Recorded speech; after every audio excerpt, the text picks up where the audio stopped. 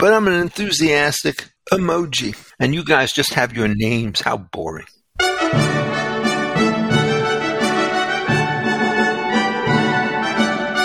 Welcome back. It's episode 145 from the Hoover Institution's Law Talk podcast, coming to you as we always do from the faculty lounge of the Epstein and Hughes School of Law, where we still require masks, but it's because of the Eyes Wide Shut parties. I'm your host, Troy Senik, former White House speechwriter and co-founder of Kite and Key Media, but you probably know me from my ear-seating masterclass videos, and I am joined, as always, by the Doc Brown and Marty McFly of the conservative legal movement. They are Richard Epstein, the Peter and Kirsten Bedford Senior Fellow at the Hoover Institution, the Lawrence A. Tisch Professor of Law at NYU, and Senior Lecturer at the University of Chicago, and John Yoo, Visiting Fellow at the Hoover Institution, the Emanuel S. Heller Professor of Law at the University of California, Berkeley, and former Deputy Assistant Attorney General in the Bush administration. So, fellas, it's the very end of April. Even here in New York City, which has heretofore been spectacularly uncooperative, it's legitimately turning into spring. We got into the 80s yesterday, ever having it in the 40s just last week. People are getting vaccinated. The world is starting to turn back on. Of course, here on the East Coast, it's just in time for the cicadas because our existence is a cruel joke. But here's my opening question for you as we shuffle back towards normalcy, to use the Warren Harding word. What is the thing that you have not been able to do over the last 14 months, the COVID era, that you're most looking forward to getting back to? Richard, I'll ask you first because I genuinely believe John hasn't changed his lifestyle at all during COVID. You're right. Well, John may well have been a complete social hermit. The thing I miss most is companionship and public performances. And so I haven't been in the law school in either NYU or Chicago. And my own Not necessarily at the same time. Well, but even sequentially in different weeks and so forth. But I had a maxim which I followed for every year that I've taught, and never miss lunch unless you're absolutely required to do so. Because I think that's where you recharge your intellectual batteries and develop all sorts of new ideas and connection. And Zoom is an imperfect profession. Zoom is better for teaching than it is for talking. It doesn't facilitate as much. And I miss that. The other thing that I miss and my wife misses is we haven't gone to the theater, haven't gone to a conference, haven't gone to any kind of event. Zoom is very bad. If you want to have a sing-along, the last thing you could do is have it on Zoom when only one person can talk at a time. There's no way that you could rub flesh, have a side conversation with anybody. So those things are very, very sterile. And getting back to stuff on that dimension, I think will be very, very important. Intellectual writing and so forth, a huge amount of that I've always done with respect to online services one way or another. So that part of my life has not changed as much. But these other things I think really do matter. And I think we probably waited too long to get these things untangled. But I'm glad that the little darling, the ices are slowly melting, so I will become a beetle, I hope, in the next month or so. I am impressed that you had that reference.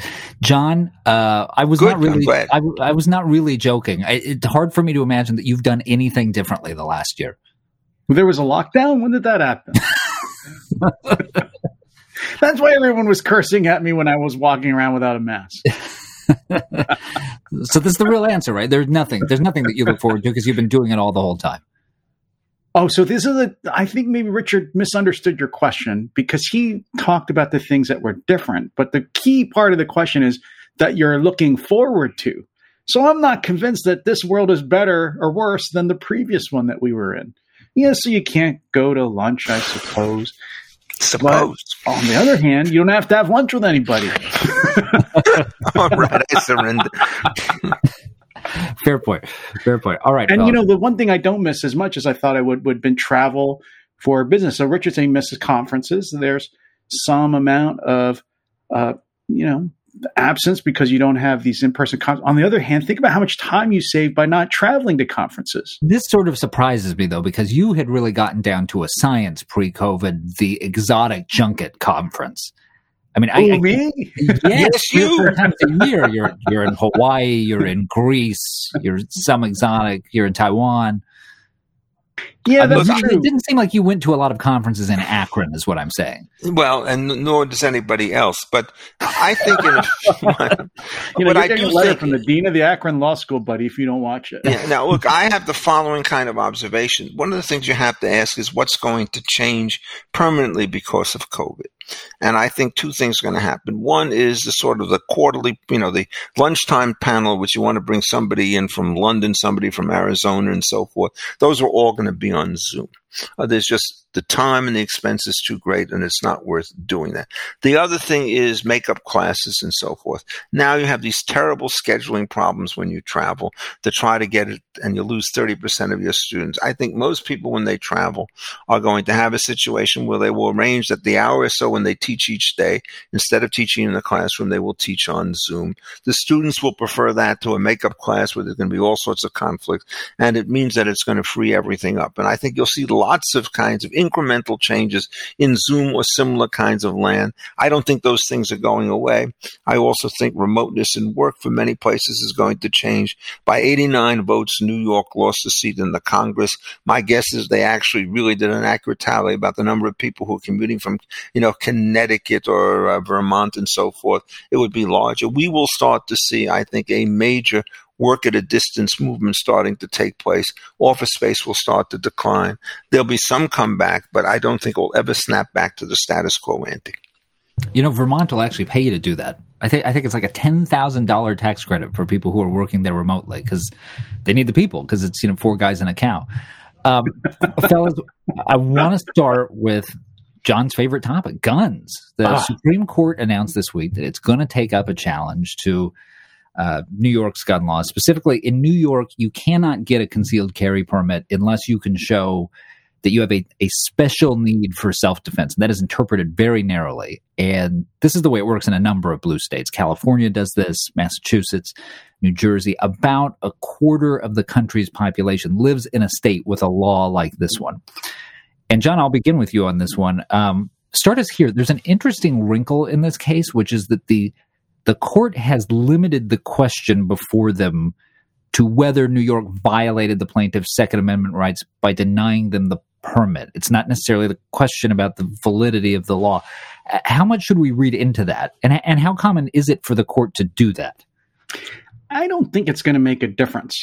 And let me tell you why. Because if the court tries to wiggle out of this, and that's probably what's going on here, by saying, well, New York has a statute like California's, and it says you need a special need to get one of these permits, and the plaintiff qualified under the special need.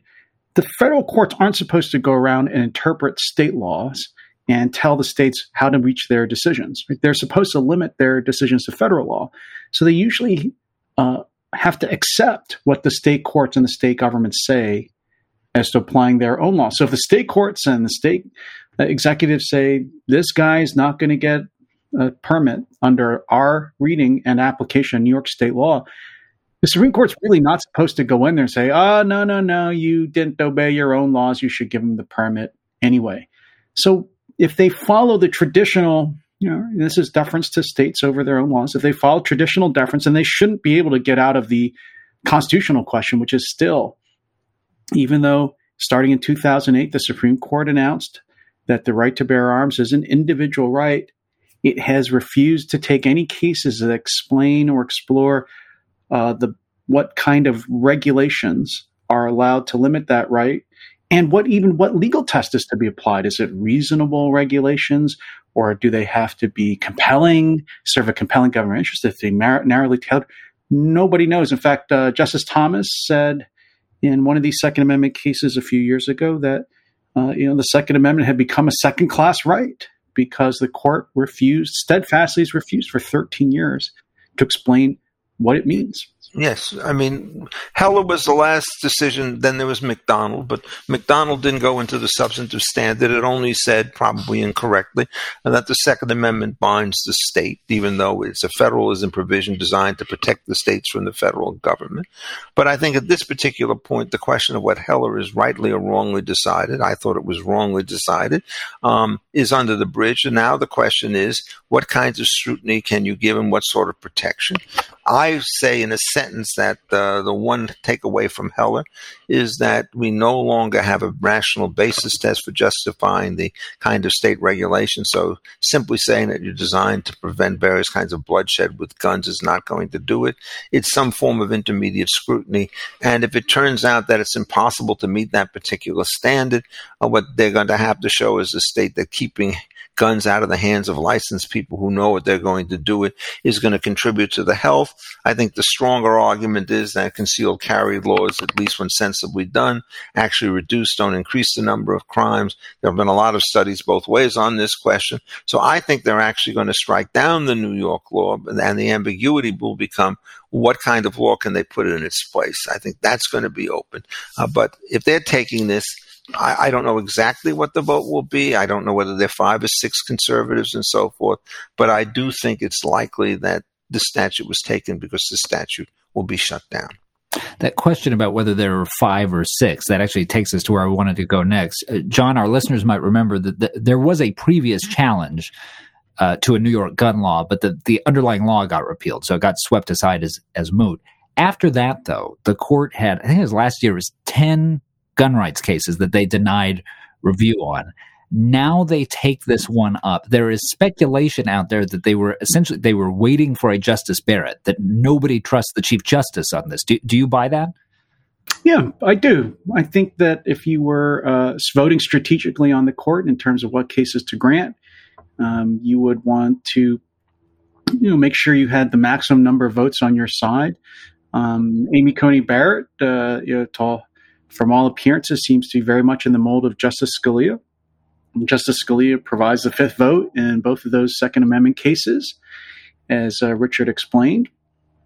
And I think conservatives on the court and in Washington ought to be worried about Chief Justice Roberts. I think he is wary of taking on issues, especially where there's a lot of liberal threats to retaliate against the court, which is going on right now with this talk about court packing or expansion of the lower federal courts.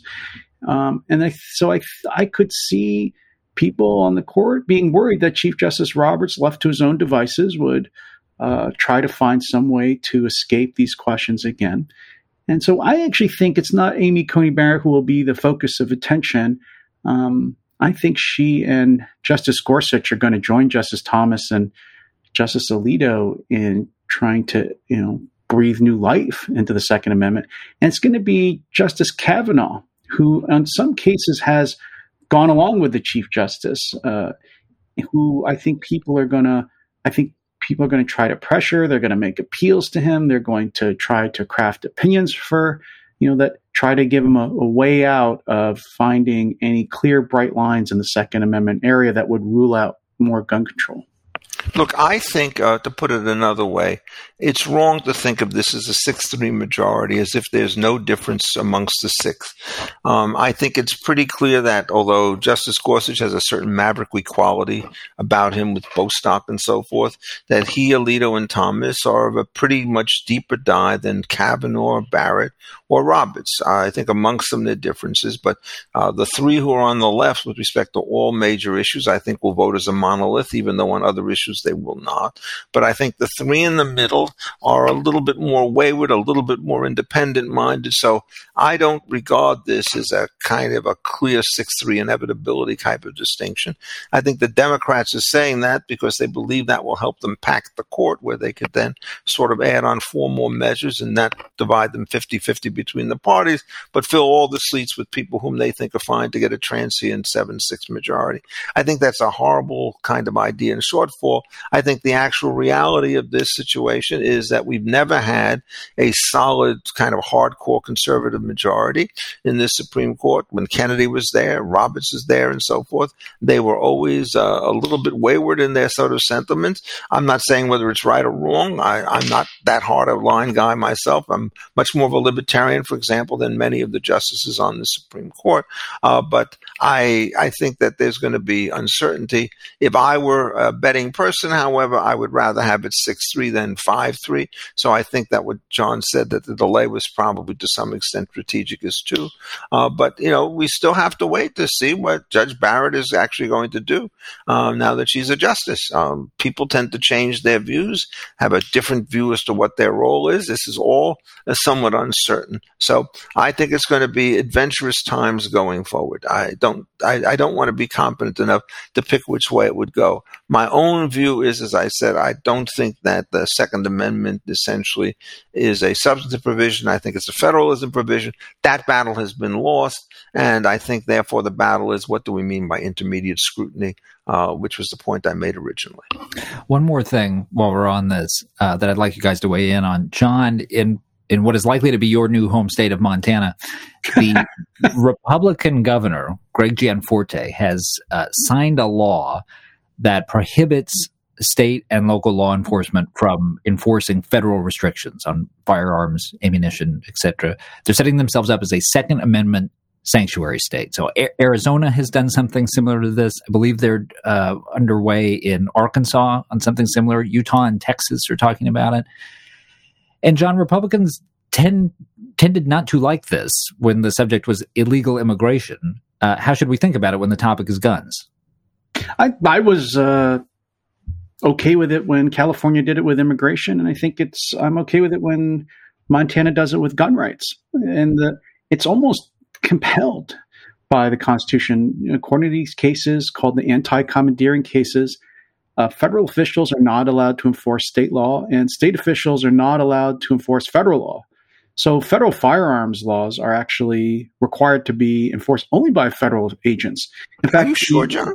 Yeah, the very first case in the second case in the anti-commandeering area was this case called Prince, which actually was about handgun regulation. And the court said that the federal government could not make states carry out the background checks for federal handguns. But if the states wanted to join on, I thought they were perfectly free to do so. If they have their own laws, so they can do the exact same thing that the federal government does. Or do it under the federal law if they cooperate. See, that's the thing I think the court does not allow. Well, I think my guess is that's wrong, but tomorrow's another day and we'll find out. But I don't think, for example, a state officer can go up to Troy. Well, Troy's an exception always, but I don't think a state officer could go up to Troy and say, "I am arresting you for violating federal law." And this is an important Which one? I mean, there's plenty. It's like I'm going to arrest Troy, and then he pulls out a scroll with hundreds of offenses. But it's Justice Scalia said in that opinion, it was because the president has to be able to ensure uniform interpretation and application of federal law. So state officers start going out and enforcing it. The president can't control them. He or she can't fire them. He or she can't order them to do one thing or another. So that's a secondary holding of that Prince case, which I think becomes more important here. Yes, but yeah. I take it. I know you think it's wrong. But No. I have to say, on the arrest side, I don't think that was actually one of the issues addressed in Prince as I remember it. But if the issue is to whether or not a state government could turn over to the federal government information about the release of somebody from its prison system, I think you don't have to have only a federal person do that. I think that cooperation is there. Yeah, there's an exception in the case that says things like sharing information is not covered by this anti-commandeering. So that's the one area where I think states do have this flexibility. California on immigration chose not to give information out to the federal government about aliens. And Montana, I'm not sure what information exactly is necessary now, but they could say, well, we found people with guns that were not in compliance with federal law. Well, we don't have to tell the federal government that. I think that's perfectly constitutional. There's a supremacy argument which would cut the other way on that, but I think there's certainly a very respectable argument that the anti-commandeering statute would prevent coercion, but I don't think the anti-commandeering argument by definition would prevent cooperation from taking place. There's so much exchange of information right now between federal and state officials with respect to various crimes that may have both federal and state implications that you would completely upset law enforcement if you prevented that degree of cooperation. But I do think, in effect, that resistance to some of the federal norms is likely to happen, particularly if it turns out that they become ever more savage. And one of the things that we have to worry about is the extent that the Biden administration will pass some extremely draconian laws, and that will preempt a very strong state reaction. I mean, one of the things about the president, he seems to forget about the fact that he doesn't have a mandate. The Democrats could barely hold on to the Senate. His victory was not overwhelming by any stretch of the imagination, and the Democrats lost seats in the House. And I think on some of these issues, popular sentiment is pretty much against them. So a lot of this is going to depend upon how successful the Bidens are in pushing their administration forward. They're moving so fast on so many different fronts, I don't think they'll be able to keep the coalition together indefinitely. All right, I want to move you guys on to something else. The Supreme Court just heard oral arguments in this case out of California. It's a suit that was brought by Americans for Prosperity and the Thomas More Law Center, challenging a requirement under state law there that charities and nonprofits have to disclose the names and addresses of their biggest donors to the state attorney general's office. California's theory of this is that they need that information to help them police fraud in the nonprofit world. These groups argue that it's an infringement on their First Amendment rights, free association. And Richard, it might be good actually to start with some remedial instruction here if we're going to understand this case in its proper context. The phrase freedom of association does not actually appear in the First Amendment. So can you trace the legal genealogy for us? Sure. I mean, when you're dealing with constitutional interpretation, what you do is you start with a core principle, and then there are all sorts of supplemental arguments that give it life. And so if you say Congress can pass no law abridging the freedom of speech, you cannot conclude from that it could ban anybody from speaking. So somebody has to speak. And then somebody decides they want to speak, and they have to buy glue. Can you say you're allowed to speak, but you're not allowed to buy glue, you're not allowed to buy advertisements or anything else? No, you can't say that. So that means, in effect, that what you're allowed to do is to enter into ordinary market transactions that will facilitate the effectiveness of speech. One of the ways in which you do this is you associate with other people of like-minded preferences, pool your resources, and decide to hire a common spokesman. And under the First Amendment, that looks like freedom of speech, only now you've got an association pulling behind it. What happened is that methodology, which I think is pretty powerful, and that was used in the case that we had with the corporate speech that Scalia did, what was the name of the case? It just slips my mind. Citizens United case was there, but there was an earlier case called the case of NAACP against Alabama, which is generally regarded as a landmark of civil rights laws. The NAACP had a membership list, and the Attorney General of Alabama wanted to get the names on that list. And it turned out that Justice Harlan said, you're not allowed to do this because of the threat of retaliation. This shows you how much the worm has turned, because now when you're 63 or 62 years later, all of a sudden it's the liberal guys want to get this kind of information. And what they can do is they could use it for any particular purpose. People are going to be very skeptical that you could partition that information when it gets into the hand of the Attorney General. There's already been, in this particular case, several leaks of one form or another. And the fear of retaliation, which was witnessed, for example, some of the battles over Proposition 8 in California and so forth, are real. So I think that if you had asked this question 30 years ago, people might have said, oh, it's okay, anti-fraud is great. But I think in this particular case, the connection between the control of fraud on the one hand and the release of these names is very bad. A simple situation is you don't have to get this stuff. Abstractly, you can file a subpoena in order to get these documents upon proof of some kind of evidence. And so rather than having a wholesale turnover of this information, what we do is we require the state to go through the ordinary criminal prospect. I think, in effect, there's a very strong claim, and I would predict it could even be unanimous, as far as I can tell, that the state will not be allowed to do this, because if California could do it with respect to, it turns out, conservatives, then maybe Texas could do it with respect to progressives. And what you do is you start getting yourself moving in the direction of a police state. So I think it's a welcome addition that this came forward and so forth. And I hope that essentially they basically say that you have to have some kind of cause and some kind of process before you can do this. You cannot have a dragnet.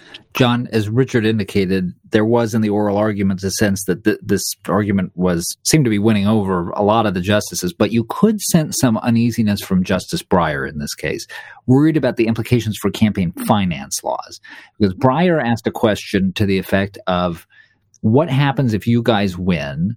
And we've established that the donor's right to privacy here is more important than the transparency or the public scrutiny that might impose, I don't know, some discipline on them. And he asked, how would that not be equally the case, if not more so, for people who want to donate to political campaigns, who arguably have just as much interest in staying anonymous? What's your response to that? Oh, I actually think Breyer has put his finger on a tension or a problem with campaign finance law. This part of the campaign finance laws has been upheld, I think, at least since Buckley versus Vallejo, and that's the idea that you have to disclose campaign contributions. A lot of people, I think even conservatives, have agreed on that. Conservatives generally seem to dislike the limitations on the amount you can give, but they've often said in the political debates that disclosing the names and how much you give should be fine. But I actually think he's right in this respect, that the logic of NAACP versus Alabama and the follow-on cases raises a problem for forced disclosure of campaign contributions. You look at the California cases, there was a lot of this retaliation against people who donated money to the campaign on Proposition 8, which was the one about gay marriage. And you saw people who gave money were fired from their jobs, or there were small businesses were boycotted. That kind of disclosure, seems to be. I don't really see the strong difference between that kind of disclosure and the kind that's required under federal law for campaign contributions. So I think Justice Breyer's right, but I should be clear. I don't agree with Breyer that it should be constitutional to force people to disclose how much they're giving to what campaigns. But that seems to be a strong consensus position amongst a lot of scholars. I think all of this is going to start to unravel. When this was passed in 1976 and so forth, what you did is you had the post-Watergate stuff influencing the way people have gone. Now I think there's a very different political climate. We don't see government as being virtuous. We see a highly polarized economy, no consensus behind all of this stuff, and absolutely manifest sources of danger that comes from this. It seems to me it would be absolutely perilous to do this. You're going to do it only for left-wing organizations. You can do it for right-wing organizations. You're going to do it for both. Which ones, what kinds of disclosures you have, what sort of protections you're going to give to individuals. I believe, in effect, that all the stuff on the campaign finance laws are going to be changed. The appropriate response is give as much money as you want in private, okay? And then if somebody asks you if you received money from donors, you can deny that you've done it and get caught in a lie, or you could say we've done it, but I don't want to reveal the names of these particular individuals. You can be sure, essentially, that they're people who agree with me. I think that there's still going to be laws against bribery, which can be done in these particular cases. And note that bribery is not an issue when you are dealing with charitable organizations and contributions to them. It is an issue when you're dealing with campaign finances, where there's always a thought of a quid pro quo between you and the person whom you're supporting. So I think on a little bit of reflection, there's even grounds to distinguish between the two things. I will say that when Buckley and Vallejo came down, and the question was whether or not you could prohibit contributions, as you could, but couldn't prohibit self-expenditures, most people sort of scratched their heads thinking that the solution that had come up with at that time was unstable. My guess is that uneasiness will only compounded itself. So I don't even think that the campaign financing cases like Buckley and Vallejo are safe at this particular point in time. It may be that Justice Breyer is saying that both of them are going to go down, and it may well be that that's the better thing to do. All right. Another case that just underwent oral argument before the Supreme Court, another First Amendment case. This one out of Pennsylvania, where the issue was a high school cheerleader on Snapchat. She was upset that she had got stuck with another year on the JV squad instead of the varsity squad. I mean, been there, obviously. So she goes on Snapchat, posts a snap in which she's got her middle finger up, and she captions it, expletive deleted here, F school, F softball, F cheer, F everything. Which, again, same. I've been there. But one of her squad mates takes a screenshot, shows it to a coach, and this girl gets suspended from the cheer squad for a year. Now, she and her family sued on the grounds that this was a First Amendment violation. This is her own private social media on her own time. But, John, the school says it's an artificial distinction to imagine that things that happen off campus, especially in the social media environment, aren't going to affect the disciplinary environment on campus. a lot of people argue that the schools can't police cyberbullying if everything that happens virtually is beyond their reach. How would you parse this case? It's interesting. This poses a real conflict for conservatives versus libertarians. The conservatives say we've got to do anything we can to protect cheerleading in this country. But seriously, the conservatives usually actually defer. And I'm from Pennsylvania. I know how important cheerleading and football are. So, but the conservatives generally defer to school administrators. Although I think with the rise of wokeism on campus and schools, they are reconsidering that view even now. Whereas it's more the libertarians who wanted to expand the free speech rights of students and administrators. But I think the obvious way to resolve that in this case is simply for the court to say the school, whether we defer to school administrators or not to maintain discipline and therefore only recognize limited speech rights for students. That has nothing. The school administrators have no power over students when they're off campus. In fact, the famous line from this case, I think it's called TLO or TO. The famous case about student speech rights said something like students do not shed their First Amendment rights when they enter the schoolhouse gate. That was Tinker. The assumption being that before you crossed onto school property, you had full First Amendment rights.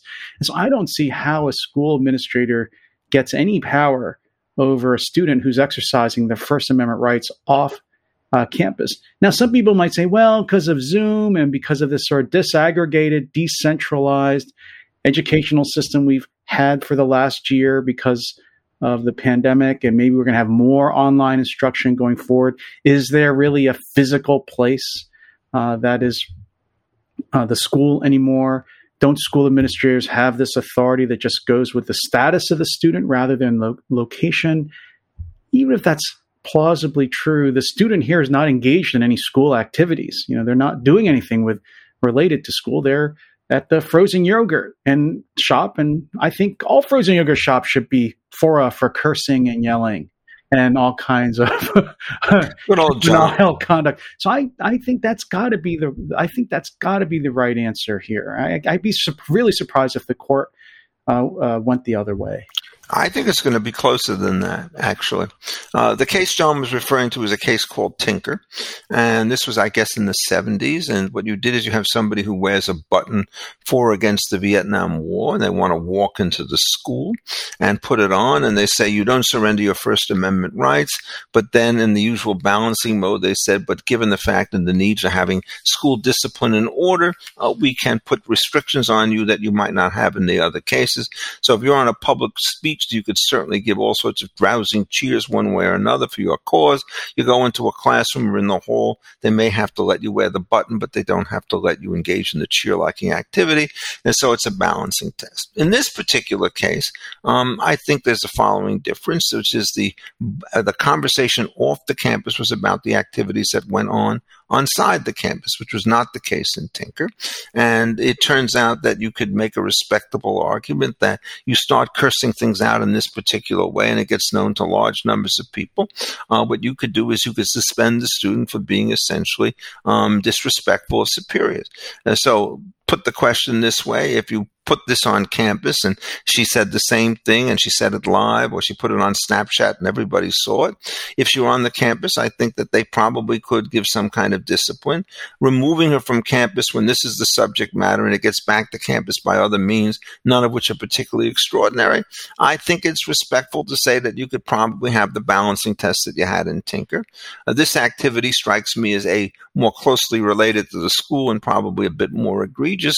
So my guess is they will adopt the Tinker framework, and then you'll probably see a lot of split amongst the justices as to which way the balancing test will start to go. But I would think, given the circumstances of this case, I don't think it's a particularly ideological division, but I think there's at least a respectable chance that they will treat this as related to educational activities, given the subject matter of the conversation and the way in which the information was disseminated, that I think they will apply some degree of First Amendment scrutiny. They won't just treat it as your own business because it was unrelated to school affairs. And I think then it's going to be pretty close. I'm not going to predict the votes, but I would not be surprised surprised if, in fact, the school cheerleader lost. John, the Washington Post had an interesting note in its write-up of this story, which is that the Roberts Court has tended to take a very permissive approach to what speech receives First Amendment privileges, whether it was the fundamentalist Christians protesting military funerals, whether it was protecting lying about military service in the Stolen Valor case, whether it was selling dogfighting videos. And it also noted, I hadn't seen this quote before, but Chief Justice Roberts has called himself, this is the quote, probably the most aggressive defender of the First Amendment on the court, close quote. So, first of all, I wonder if you agree with Roberts' self-characterization there. But second, this does open up an interesting line of inquiry, which, as you mentioned earlier, conservatives have gotten to the point where they just kind of reflexively roll their eyes at the Chief Justice because they always assume that he's playing some too clever political game and he's not going to stick his neck out for anything.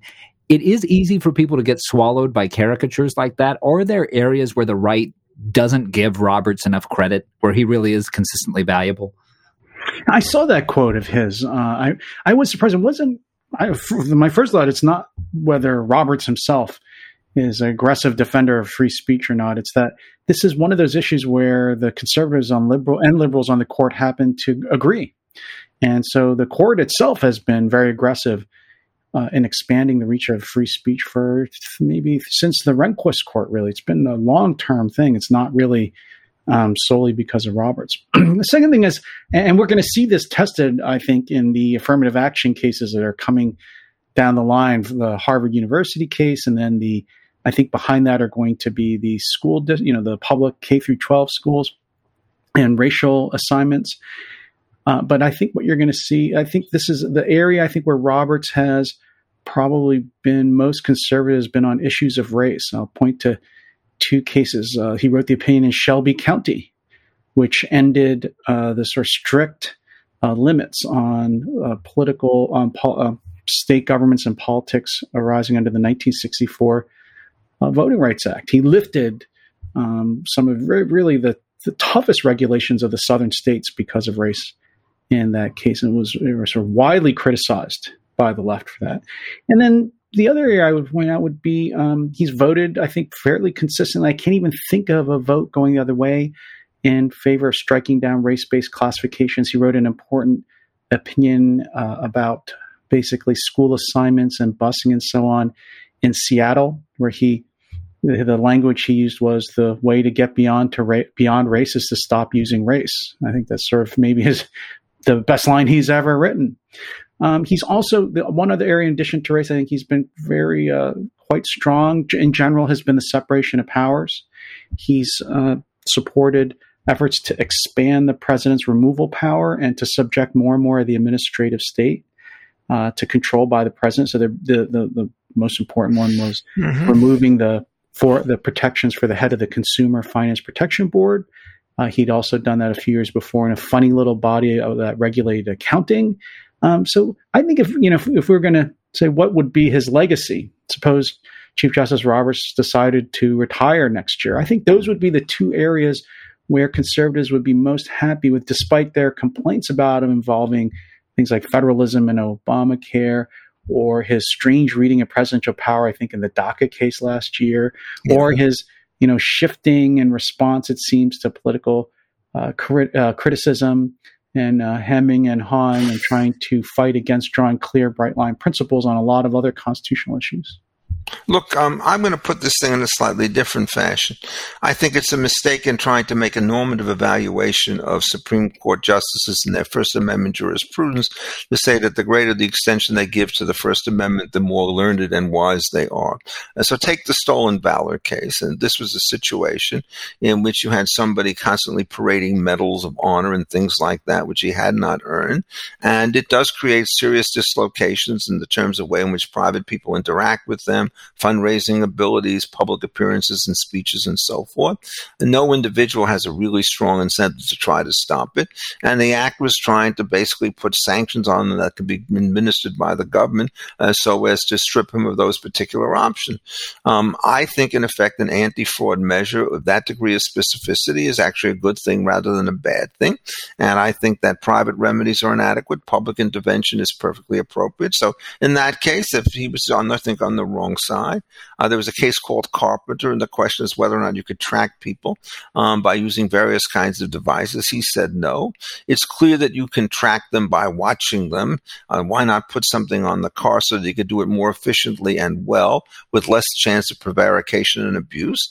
I think that you should allow that to do so, but in order to actually open up the messages that you get when you track somebody to a given location, at that point you have to have a warrant based upon probable cause, whereas I think the first thing can be done on reasonable suspicion. So it's not necessary that you can be a civil libertarian and still think they're making mistakes on the way in which this goes. And on the free speech cases, I think in general, it really tends to go every which way. Just a few minutes ago, I basically was strongly in favor of saying that people conceal their contributions to various organizations that are involved in advocacy work. So I think that what you really want is somebody who's aware of the proper framework, which is reasonable regulations designed to control against force and fraud are going to be allowed, witch hunting kind of operations to get information without any clear information or not. And once you see the way that the line breaks, then you do it. In terms of Justice Roberts on his general jurisprudence, I will make only one comment, which is I think it's very important to recognize that he was a Supreme Court advocate before he went on the United States Supreme Court. And what happens with advocates is they tend to take relatively tailored, relatively narrow positions in any given case because they're always worried about whether they're not going to be able to get the next case. And so I tend to think of the Roberts jurisprudence as being highly idiosyncratic in particular cases. I don't think of him as a man who's having a comprehensive, a global sort of theory. What that means is when you get people like John or me or somebody on the left who have a global theory, somebody like Justice Roberts who's going to yo-yo over the place is going to offend at least some group of people, probably every group of people some of the time. And so he's going to become the piñata for both the left and the right. I think he's entitled to have his own jurisprudential philosophy, and he's certainly not going to listen to me say that he ought to change it. But, I've been very critical of some of his views. I think that his attack on Lochner and treating it as though it's like Korematsu and really horrible cases like Plessy and Ferguson is just plain wrong. The real question in a case like Lochner is, can the legislature pass this statute or can the court abide it? Nobody would say if the legislature repealed the minimum wage law, that one of the great sins of our time. But if the legislature, as it did in cases imposed segregation or racial imprisonments of one kind or another, you're not going to say, oh, this is okay because it's not judicial supremacy. You're going to say it's bad because the substance turns out to be bad. And I thought his Obergefell dissent was actually particularly poor on that issue. So I'm like everybody else. I give him high marks on some cases and low marks on others. All right, I have to get you guys to this one because Peter Robinson wrote us in anticipatory ecstasy when this happened. So the Supreme Court had to return to the issue of whether Donald Trump was allowed to block people from his Twitter account when he was president, or whether that was a First Amendment violation. Okay, so that issue mooted, obviously, with Trump both out of office and off of Twitter. No big deal. What was a big deal, Justice Thomas, in his concurrence, taking on some of the broader issues around free speech and tech. This is how that concurrence ends. This is the last paragraph of it. The Second Circuit feared that then-President Trump cut off speech by using the features that Twitter made available to him. But if the aim is to ensure that speech is not smothered, then the more glaring concern must perforce be the dominant digital platforms themselves. As Twitter made clear, the right to cut off speech lies most powerfully in the hands of private digital platforms. The extent to which that power matters for purposes of the First Amendment and the extent to which that power could lawfully be modified raise interesting and important questions. This petition, unfortunately, affords us no opportunity to confront them. Close quote. This is at the end of a long analysis in which he suggests that there may be legitimate grounds to treat social media networks as either common carriers or public accommodations. Richard, you have been inching towards something along those lines lately. What do you make of Justice Thomas? Well, I mean, he sounds like he's in the same church that I'm in. I'm not sure whether we're in the same pew, because I think that if you actually push this very hard, there's an underlying deep substantive difference, and I'm going to try to tell you the way in which I think it ought to be resolved. This is a variation on the theme that I wrote in the Wall Street Journal in that interview with Tunku Baradajan back, I guess it was in January. The problem here is a common carrier essentially is somebody who has a service monopoly in a particular area. And the general view is that you have to take on all of these people and serve them, and you have to serve them on reasonable terms. The original historical debates were over matters of price and quality of service. Now, price is not an issue. It's just access to the network, which is there. But the same kind of principle can apply. The argument on the other side is, but, do these guys have a durable monopoly? And the argument is if they have free entry that can alter these type of situations, then it's a mistake to treat them as though they are a common carrier because these rivals will come up. Well, I think the correct answer then turns on the following issue. Just how durable is the control that these various companies have? And so my new thinking on this is a very simple variation on the old theme. Right now, if you start looking at the major powers, they certainly have the kinds of concentrations. So I think at this particular point, they should be under a lot of pressure to explain why they have cause to remove various books from various things. They certainly can't do that with respect to Justice Thomas's documentaries. I don't think they could do it with respect to Ryan Anderson's book on transgender rights and all the rest of that stuff. I don't think it gets close to offensive and obscene kind of behavior. And what happens is once the new entrants become established, then it turns out they can turn themselves off. So instead of making a once and for all prediction as to what's going to happen, once and for all judgment when the prediction is very weak, what you do is you say, so long as they do have the kinds of concentrations that attract common carrier liability, we should treat them like that. And then when the market changes, we should, in light of the new entry, change the particular result. So I think, in effect, these are going to be pretty powerful cases. And to some extent, if you're trying to figure out how you deal with this stuff, antitrust collective refusal to deal kind of language is there. What makes it even more intriguing is we don't know how liberally you're going to construe the notion of horizontal cooperation on an implicit basis amongst most of these guys, but it turns out that they all seem to have the same general politics. They're inclined to ban the same kinds of books. So somebody would want to say that, look, if you really look at the back of all this stuff, it's not just one guy with 30% of the market doing something. It's three guys with 80% of the time doing things, and their parallel conduct gives rise to greater suspicion. This is obviously controversial. We're a long way from a final resolve on this particular question, but I do think that the sentiment on this issue is growing. It's ironic that both the left and the right want to attack these guys for whom they start to remove. I'm very much against the removal of anything from the system on the grounds that it, quote unquote, contains disinformation. Most of the people who say that are basically attacking positions that I believe. I think that you have to limit cause in these arguments, not for differences of opinion on a COVID vaccine or on global warming, but really malicious slanders about individuals, and none of the books that have been removed come close to that standard. John, you're a little bit more skeptical of a regulatory approach to these companies, are you not? Troy, thank you. It's been 10 years we've done this show. You finally found something where I am more libertarian than Richard. It took you long enough. So so one thing, I think if I were to have to predict, just objectively, not my own personal view, I bet Richard's view will prevail, that we will end up thinking of these things like common carriers. And that's also, I think, what Justice Thomas suggests in his opinion. But personally, I'm not sure these are common carriers. I'm not sure analogizing to the past of railroads or airplanes or even hotels is really the right way to think about these new digital technologies. And, the starting point for me is that they are private companies and they are private property. And so I would just say the presumption should be that whether I agree with them or not, Facebook and YouTube have the right to, and Twitter have the right to allow on or kick off anybody they like, just like you and I have that right when we, have our own front yards. We don't have to allow some kook coming on or Donald Trump to come onto our front yards and start saying whatever they want if we disagree with them. So, and then the second caution I have is, the whole common carrier idea is built on this idea. There's two grounds of it. One is, right, that they have some kind of monopoly power, and often it's connected with a monopoly power granted by the government. It's not common for like utilities, for example. Or the other one is which I think has always been a mistake, was this idea that common carriers were common carriers because they somehow serve the public interest. And that's sort of the more modern justification for saying things like hotels are common carriers, or I've always been suspicious of that, because the definition of public interest is always going to be in the eye of the beholder and can be stretched enormously by people in the government to include whatever they want. So for me, it seems to me we're so early in the digital revolution.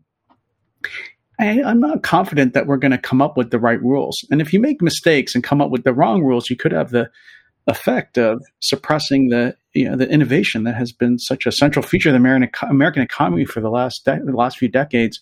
I wouldn't tamper around with any of these rules quite yet until we really see whether any of these companies are going to be around in 10 years. Well, let me answer a couple of points on this. One, it has always been immaterial that these are private companies that run these operations. The argument is, do they have a kind of monopoly? The risk is that it's another monopolist regulating them. That is the government. And so you developed a huge body of law, at least in the rate regulation cases, which start to say that if you push too hard and they can't recover their fixed costs plus a reasonable profit over the life of the business, the rates have to be relaxed, as opposed to being too relaxed and they start getting monopoly profits. I think the rating issues are not going to be carried over to this issue unless there. The other point, I think, just to make it as a matter of history, the very first of these cases, a case called Alnus and Ignan, essentially said that you can apply the common carrier to people who have a natural monopoly, to people who have a legal monopoly, that is one protected by the government. So if there's a cove, which is the only place along the British coast that you could land your boats, and in that cove you could only have room for one unloading dock and so forth, that would be a monopolist, even though there was no particular government grant to support it. The third thing I want to say is I'm tentative, and I tried to put the proposal in such a form that what you do is you constantly review whether you give them this kind of common carrier status, so that if in fact the new entrance erodes the business, then you take all this stuff away. And a lot of the debates that I've had, and I've had many of them since I published this thing in the Wall Street Journal with Tunku, it's the question of what's the durability of these kinds of arrangement. And we don't know. So rather than making a once and for all judgment today, you just watch it. And if you get below a certain kind of benchmark, say below 30% of market power, it's fine. If Parler comes back on after it's been rudely kicked off, that might change the way of the occasion. So I am out of the business now of saying once a common carrier, always a common carrier. And that's the modification that I think makes it a little bit more palatable to do this, because you're doing it in small temporal chunks rather than in a once and for all decision. Okay, one last topic for you guys, because we talked about this on a previous show that was, alas, lost to history due to some technical problems. The House has now passed legislation to make Washington, D.C. a state. Doesn't look like it'll get out of the Senate, but there's an interesting question if it did, which is that the way the Democrats are trying to skin this cat is to retain a federal district that would just basically be the mall. But the rest of what is currently the district would be turned into this new state. By the way, it'd be called Washington Douglas Commonwealth at that point. Problem here is that the 23rd Amendment gives D.C. 3 votes in the Electoral College, and the Democrats are saying they want to transfer those over to this new state by statute without doing anything with the Constitution. So this is a mess. Compounding that, as a piece of New York Magazine pointed out, if this happened, pretty much the only residential property left in the Capital District would be the White House, which leaves you with the prospect that the President of the United States would have 3 electoral votes all to himself. John, help us make sense of this. Is there 2 points? Is there a good justification for D.C. to be a state, and is there a plausible legal or constitutional path to get there? So the latter question is maybe the easier one, which is, so originally the district was much larger, and so the federal government didn't need it all. This has got to be the last time the federal government gave stuff back without being asked to.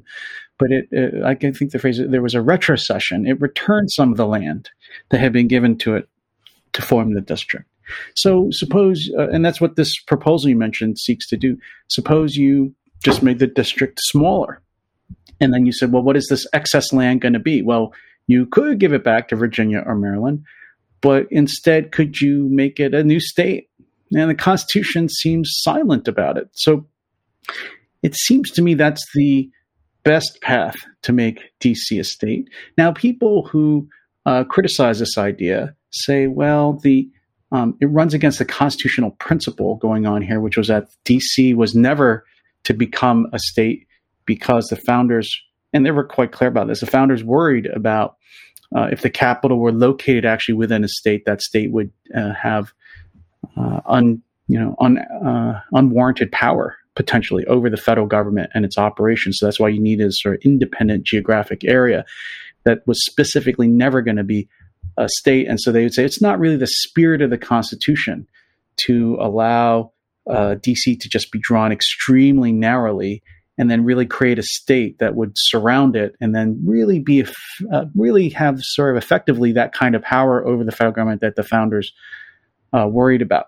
The problem for that argument is that it really depends on like a spirit or purpose of the Constitution. It's hard to find that kind of prohibition in the actual language of the text anywhere. And the founders, of course, they could have prohibited it, but they did not specifically do so. So I actually think there is a constitutional route to creating yet another state. Now, the thing I think the real check on it, and the check historically on sort of abuse of the power to make new states, was always a political one. So I always think, I would love to see this, that, if Democrats are seeking to expand their power in the Senate by adding DC or Puerto Rico states, well, when Republicans are in charge, they can make a whole lot of states, because the other provision of the Constitution that hasn't been mentioned is that you are allowed to create new states out of old states. Yeah, it's kind of like Alien Baby in the Alien movies. You're the only guy making that analogy, John. Yeah. That's why people tune in. The classier one is, Minerva, coming out of the head of Zeus. See that you're a man for all seasons. So that's right. He's mythological and is significant. So Texas is a big territory, right? Why doesn't Texas just say, well, we're going to divide ourselves into 8 states now, and each of us are going to get 2, right? All you need is Congress to pass a law and the existing state to give its consent. So you could, if you want to play this game, then Republicans say, well, we're going to match you or even exceed you step by step and make more new states until this stops. And we do it by bipartisan consensus. The difficulty with John's nightmarish scenario is you can't unravel the new states once you've made them. And the prize of 2 new seats in the Senate will make it a really dangerous situation. But I would like to stress under these circumstances is a long disregarded notion, kind of constitutional comity. COMITI. And what you mean by that is there's certain kinds of dominant constitutional norms that are not enshrined in the Constitution as such, but which essentially make it possible to keep the Union durable. And one of those would be that we don't create new states out of old states, because it's going to essentially give sequential retaliation as the parties start to change, and that it will by and large magnify the power of small states in the Senate in a way that we don't want. Another one of these norms, I think, is we keep the Supreme Court at 9 justices. We don't want to go up to 13 or down to 7 because we have a stable system. Both of these norms were fully respected for a very long period of time. And I think once you allow the first destabilization to take place, many, many others will done. The question that you then have to ask is, can you say that these norms of comity all of a sudden become constitutional norms? The textualists will have a fit, but there are so many things that we do by way of prescription that somebody else might say, look, we understand that there really is no federal diversity jurisdiction with respect to corporations. That's all a fiction, but we've done it for 200 years. Let's keep it that. We all realize that it's a complete fiction to have bound delegates to the electoral Congress. They were supposed to be deliberative bodies and all the rest of that. Can one do that here? My guess is that legally you have no idea which way it's going to come out. It'll be close, but I think that would lose. But I think, in effect, if you want to create a genuine peril to the United States, you start playing around unilaterally with these things. At the very least, you want to have an overwhelming bipartisan consensus. Think back to the Civil Rights Act of 1964. When they broke the filibuster, it was 71 votes for and 29 votes against, and there were a very large number of Republicans who were in with the majority. This is a straight partisan play. It will wreck this country if we start to go forward. I think the Democrats are hell-bent for leather. They seem to think that what happened with respect to Amy Coney Barrett is the ultimate sin. It's basically standard politics as usual within a framework. They want politics as unusual outside that framework. I beg, plead, and implore people to understand that when you have fragile social connections and you break them, it's Humpty Dumpty. You can't put the egg back together together again. All right, fellas. Well, on our way out, speaking of statehood, I have to issue a correction from our last episode. I was pretty sleep deprived in the days around when Kite and Key launched, and the brain fog did me in. I said on the last episode, unlike now or all previous shows. Well, I mean, but that's a chemical modification. Imbalance. That's different. Yeah. I said on the last episode that the territory of Wyoming was the first place that women were allowed to vote, which is true. But then I said that Congress made them get rid of it as a term of entering the Union. I had transposed two stories in my head. Wyoming, to its credit, was asked to jettison female suffrage, but refused. They said they'd rather wait 100 years than come into the Union without their women. It was Utah. Wow. They actually took the franchise away from women. It had been given to them originally in the hopes that it would undermine polygamy. And then it ended up kind of tending in the opposite direction. So Congress took it away about a decade before they got statehood. The federal government effectively tried to de-Mormonize Utah for a while. Oh, yeah, there's an interesting case actually about this because when Utah entered the Union, Congress required that it ban polygamy, and the Constitution doesn't say anything about Congress being allowed to add conditions to admission to the Union. Yes, and interestingly, I think it was last year. I think this was a great mistake. I would have preferred that polygamy be required for all new entering states. Well, I mean, that's still on the books. But Utah did decriminalize polygamy last year, so they've gone as far as they can. Why don't Democrats try to revoke their admission to the Union now? That's another way to get an advantage. No, I mean, it turns out this is actually a very serious kind of issue, because one of the things you say, if you allow gay marriage, you could get rid of the man and the woman in the definition. Why can't you get rid of the one man, one woman, and allow 7 men to marry 4 women? There are kind of these movements that are starting to take place. There's also, I'm going to end on this, the tragic element of this is a case called Reynolds against the United States, where essentially what they did is they confiscated property of all Mormons for the practice of polygamy, and the Freedom of Religion Clause back in 1878 was not sufficient to defend them. That was the height of American authoritarianism on these kinds of issues. And Utah, of course, has always been the focal point of this. And on that happy note, I will announce that Troy's wife and my wife, and I think that John's wife, are all opposed to polygamy for the 3 of us. Oh, God, I thought you were going to propose a group marriage there, Richard. Yeah, no. I am conservative. Which might be efficient. Like, the more people in the marriage, the less work I might have. No. The age gaps are too large for this to work. Anyway, all right, fellas. Well, I regret the error, and I blame John. Okay. Good. All right, fellas, that's the show. Thanks, as always, to the 2 of you, to our producer, Scott Emergut, and to all our wonderful listeners. Remember to do us a favor and rank the show on iTunes or wherever you get your podcasts. We'll be back with you soon. Until then, the Faculty Lounge is officially closed.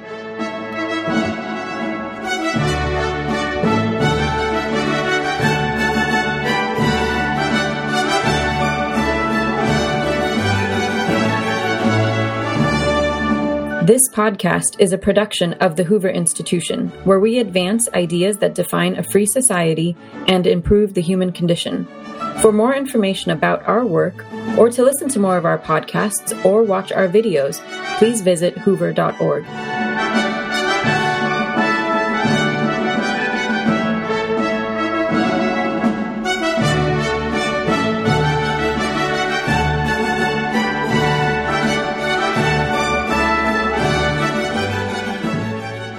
I do not know how much I love thee.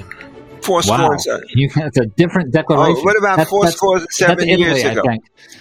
7 years ago. Oh, that's the Gettysburg Address. I missed that part of it. Well, same difference.